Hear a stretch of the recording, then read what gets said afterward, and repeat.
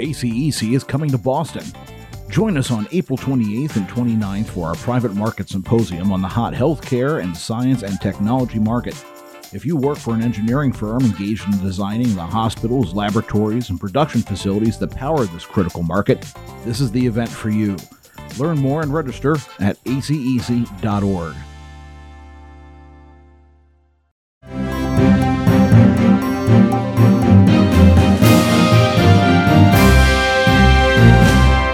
Welcome to Engineering Influence podcast from the American Council of Engineering Companies. We are celebrating eWeek this week, and part of that is to put a focus in on the future of our industry, especially when it comes to broadening the tent and encouraging engineers from underserved or communities that we really want to attract into the industry. How are we going to do that, and what organizations and programs are out there that are encouraging people, especially women and girls, to come into engineering? And to talk about that, I'm very pleased to be joined by Samil Raghavan with Engineer Girl, an organization that's actually been around for quite some time, over 20 years, that's focused on bringing STEM engineering to girls at the early stages of their educational journey, and trying to get them involved and stay within this field of study, and hopefully become tomorrow's engineering executives and firm leaders. So, Samil, thank you very much for joining us today. Thanks for having me, Jeff. I appreciate it. So tell us a little bit more about Engineer Girl. How did it come about, and how did you get involved? Well, as you mentioned, this is Engineers Week, and tomorrow is actually Introduce a Girl to Engineering Day. And that's a national campaign to introduce girls to engineering. Engineer Girl launched in 2001 on the very first Introduce a Girl to Engineering Day. And Engineer Girl is actually a program of the National Academy of Engineering. And for the NAE, that all started in 1997, years before Engineer Girl was officially launched. NAE members and staff at the time recognized that diversity in the engineering profession was a serious problem. You know, other professional careers like medicine were becoming steadily more diverse, and engineering was lagging behind. Mm-hmm. They launched a committee with the goal of assembling a national summit and a website dedicated to the celebration, recruitment, and retention of women in engineering. And that summit happened in May of 1999 and brought together the important national stakeholders to discuss what needed to happen next. And the Celebration of Women in Engineering site was launched that year as well. So it was the NAE's first attempt to really communicate with the public via a website rather than a report or a study or a workshop. So it was really exciting. But a secondary committee was established to help guide the NAE on next steps and determine what needed to happen next with that website. Mm-hmm. That committee quickly determined a problem with the audience. You know, the celebration site aimed to speak to women, educators, engineers, kids, and the general public. So it wasn't really clear who should be targeted with any new resources and whether they would be useful to anyone at all if they weren't easily to be found. So given that middle school is a major drop-off point where many girls stop engaging in STEM activities, and they often shoot themselves in the foot because they don't take the classes that would allow them to pursue engineering later, middle school girls were identified as a primary audience. And so the website was redesigned with that in mind. And we worked with the National Engineers Week Foundation to support a national campaign to introduce girls to engineering. And all that happened on basically the Thursday of Engineers Week in 2001, when Engineer Girl launched. Yeah, and it's really evolved over time, right? I mean, the with that refocus, the site now hosts a number of interactive elements. You have a podcast that that's hosted there. You have events and really a much more interactive. Well, I guess, as the internet's kind of developed, you've been able to expand your offerings. And you really bring up a really good point, because that middle school drop off point, which is really interesting. It seems like, that it's so important to reach budding engineers early, and especially those who are expressing interest in the science, in the hard sciences, and in math or physics, and to really show them that they have a home in those fields. You know, one of the stats that you have on your website is the fact that when in 20 years ago, women accounted for 7% of the engineering workforce, and even though it's kind of grown to 16% now, there's a long way to go to kind of break that wall down. What do you think is the biggest impediment or the big contributor in that middle school period for girls to kind of fall out of the track to become engineers? Whew. Well, there are many. Yeah. But I think one of the biggest impediments overall, and I wouldn't say this is just middle school, this is across the board, is that culture within engineering itself. And I can get in trouble for saying things like that, but there is this idea of rigor that serves to create a kind of academic hazing.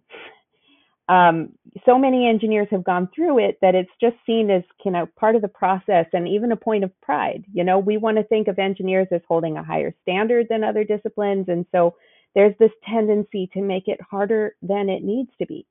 There are things like weed out classes where you're deliberately teaching poorly and grading harshly and then moving everything up via a curve. And I've had recently a discussion with a number of high school girls just last year, and they were talking about their AP physics courses, and having girlfriends who were taking other AP courses ask them, why would you do that to yourself? We've tried so hard to convey to everyone how difficult engineering is that we make it inaccessible. And, AP physics doesn't need to be any more difficult than AP French. It's just a matter of how it's taught and how much support students are given to really master the material. And, if we keep trying to make it difficult rather than focusing on quality teaching to make sure that people can learn, we're going to continue to drive people away. And if an intro to calculus class is aiming to fail 30 to 40% of those enrolled, then there's a real culture problem that needs to be addressed. I'll tell you, it's it's that kind of gatekeeping that kind of happens with the technical side of things. And honestly, that's why I never I'm no math genius, right? But I knew where my shortcomings were, and quite honestly, I was too intimidated. I was like, "There's no way that's setting myself up for failure," because I knew that it's kind of designed in such a way where you have these high level courses, even like you said in high school, and of course in college it even gets harder because that's where they really try to weed out people who might not fit within the higher level courses. But there is an intimidation factor of saying that you have to really think a certain way and put people to task. But given the nature of engineering, I mean, you have your core concepts, your core competencies, things that won't change. But this industry is broadening so much, and engineering is becoming so integrated into just about everything that we do, we experience throughout our day. It's important to kind of get that injected into the educational process to kind of say, oh, this is what engineering is, and this is what you could be working on. You could be designing a bridge, or you could be designing a solution to an environmental challenge. Do you think that is there any movement there to kind of show students at that level the breadth of what engineering could possibly be? At which level are you talking about? In the high school level, and at that level, I mean, before people are kind of figuring out, their college journey. I mean, I think there's a lot of movement to try to do that, to share more about engineering, because I think, like I said, that message that engineering is just a hard career gets through pretty easily. That's something people have been hearing for a long time. A few years ago, the NAE launched the Changing the Conversation. That was a consensus study that looked at messages and what we say about engineering and how important that is for people. And part of those messages were telling people about what you could do with engineering rather than just how it's just really hard. it needs to be about the promise of Yeah. how you can change the world, how you can shape the future. And that's been a really important messaging campaign that's gone on for the last 10 years or so. That's the kind of thing that I think that actually ACEC would fit in nicely with what you're doing, because one of the things that we talk about a lot is the essential value of engineering. Yeah, beyond the actual work, it's that if you're an engineer, your value to society is massive, because you're actually solving some of the most complex problems that we face, and those problems are only getting more complex in the face of dealing with an extreme weather that happens more frequently, of climate issues, um, designing for resilient infrastructure, and what the future is going to be. And we try to communicate the fact that the firms that, of course, are our members, are the ones engaged in doing that work. Um, so that's something which is important, because I think it kind of goes along with what you're talking about, is changing the conversation, talking about the impact you can have, instead of the difficulties in getting to the point of having a professional engineering license. Right. No, I think that's really important. And girls are looking for a way to make a difference, right? When they're deciding on their career choices, they're not just thinking, "Oh, I'm going to choose the hardest career available," or necessarily even the career where I can make the most money. That may play into it, but a lot of times it's, where can I make a difference? And if engineering is not seen as a career where they can do that, then it's not going to be up there high on the choices. When we talk to a lot of the CEOs that come to our events, and we talk about what the challenges are as far as hiring and retaining employees, it is that change in how people view their position at a firm. It's not just the job itself, but it's, what are you doing in that job? And that younger cohort wants to have that impact, they want to change, either society, or they want to have an impact in making things better. How are you seeing that with the girls that you're talking about? Everybody talks about, well, yeah, Gen Z is very, very focused on, making change and making things and shaping the world. Is that pretty much what you're hearing from the high school age kids that you're talking to? Absolutely. Although, to be honest, I don't know if that's a change from 20 years ago, or if that's just always been the case. But I know that the girls I speak to do want to make a difference, and they certainly don't want to put the effort into getting an engineering degree and then feel that they're not going to be able to make a change. Yeah. Now, one of the things I think that we have to look at from an industry perspective is, of course, representation amongst C-level and the boards. And, it's that idea of representation. For the first time in our history, our organization has gone back to, over 100 years. But it's the first time that we've had women leading all three of the top spots. Our CEO, Linda Bauer-Dar. Our board chair right now is Robin Greenleaf, who's an owner of an architectural engineers out in Boston. And we have our federation president, Beth Bowers, an executive from Indiana. In your experience, how important is it for girls and young women in the sciences and leading into these careers to see themselves represented in leadership? It's probably an obvious question, but it always helps to kind of nail the hammer home, nail it home. Seeing people rise to the top. I mean, that must be a good way of keeping people engaged. Oh, I think that's really important. And for, what you just said about that importance of being able to make a difference, right? If girls need to see that the opportunities are there for them, and if they're already getting subtle messages that the career isn't for them, and then seeing role models that can tell a different story can be really transformational. And, it's important to see women at all levels in a career, but being represented at the top is very important, because those are the people that make decisions for everyone else. They determine our health, happiness, and safety. So if girls see that women are being excluded from those leadership positions, then they're going to go elsewhere to find a way to make a difference. What do you think from speaking to our membership, the engineering industry executives who are figuring out their strategic planning and how are they going to position the firm. What should the industry be doing better to attract and retain women in the profession?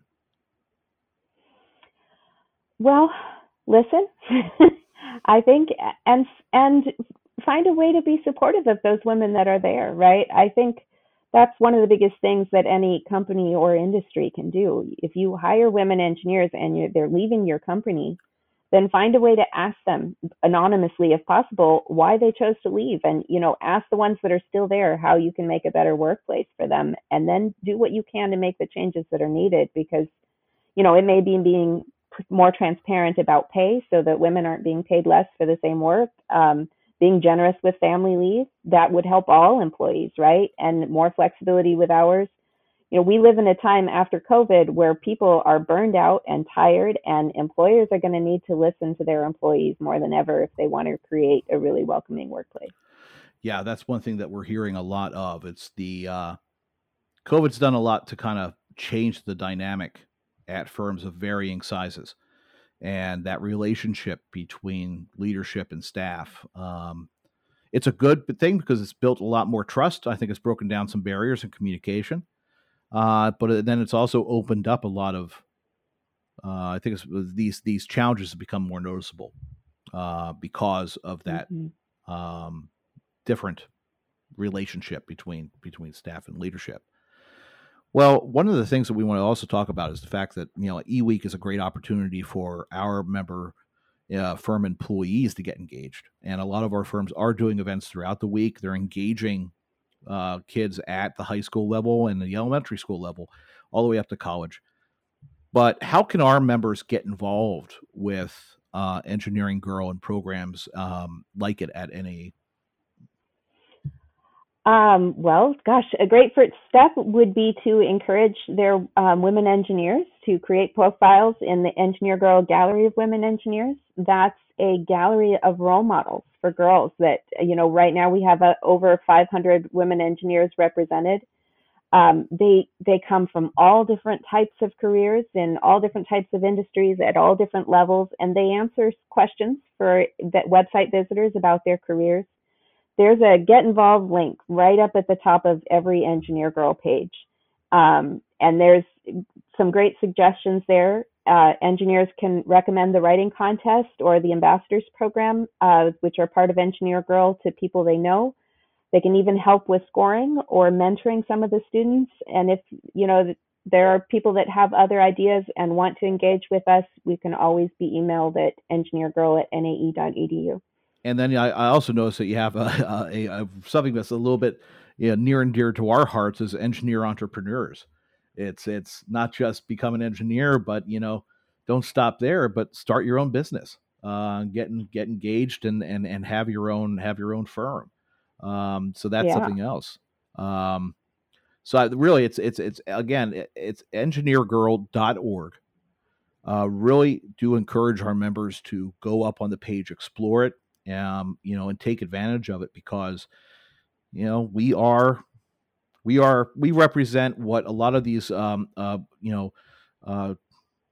girls in high school, middle school, and women and in college aspire to be.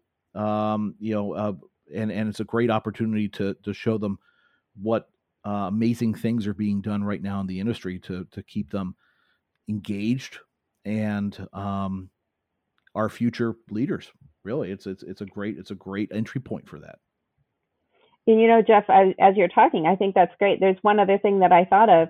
If there are companies out there that have some really amazing stories of the things that women engineers have done in their company, we'd love to be able to share them. So one of those things could be to share those stories with us so that we can tell girls about those amazing things that women engineers are doing right now. Yeah, I think that's a great idea. The best thing we can do is tell our story, and tell the world what we're doing, because it kind of helps with that overall essential value question, and then also helping to your point, change the conversation on engineering and show these fantastic examples of engineering. So, it's a great program, and I really do appreciate the time you've taken today to kind of give us a little bit of an insight into the organization. And I hope to have you on again, and maybe we can get more involved in helping you guys reach your objectives. That'd be wonderful. Thank you very much. And again, that has been Samil Raghavan with engineergirl.org on eWeek 2022. And this has been a podcast from the American Council of Engineering Companies. We will see you next time.